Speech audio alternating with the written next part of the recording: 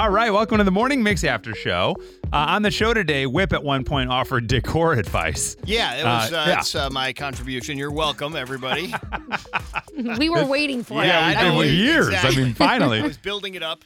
And a lot of it had to do with pumpkins and getting rid of the pumpkins. Well, yeah, I think it was just more like if you got pumpkins on your front porch on November 1st, that's probably not the best. So I have in my hands here the most popular home design trends coming in 2024, according to Zillow. Oh.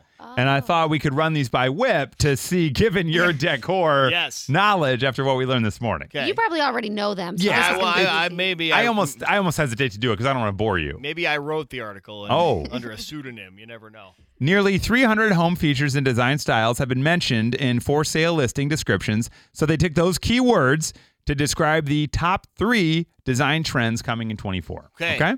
So here we go. In at number 3, sensory gardens. Oh. Yeah, they say sensory gardens and sensory garden paths are poised to take off in 2024. What is it? Well, it's a garden designed to experience all 5 senses: touch, smell, taste, sound, sight. There's not really a formula to it. You just create a beautiful garden that has all those senses, popping off. So you feel strongly about that one? Yeah. No, I often run through gardens and eat the flowers. Yeah. That's after I smell them. And of course, you got to touch them in order to get them to your mouth. What were the other ones? You just have to see them. And then there's got to be one more. They make a sound in the breeze. Oh, no doubt about it. Then you go, there's your sound. 5. Wow. Okay. Nothing on that. Yeah, that's interesting. Also, number 2, murals. Instead of gray walls, people are adding murals to their house. So there's a big popularity of them, in part due to being more accessible than ever before, thanks to wallpaper murals that you can get at like Target, and you put up a wallpaper mural.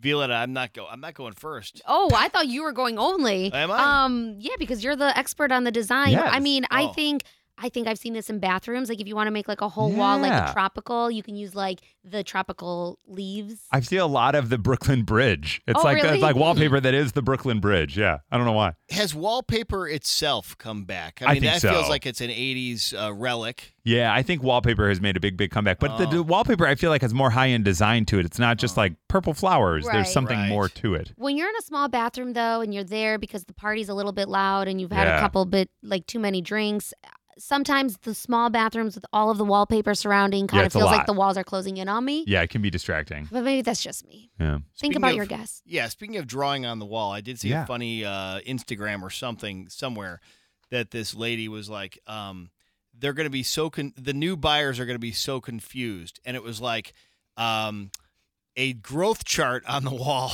But the years were going like in reverse order. Like the lower you go, getting smaller? Yeah, except then she like pans out to reveal that's where her boobs are. Oh, it was like, the growth chart of the sagginess. Exactly.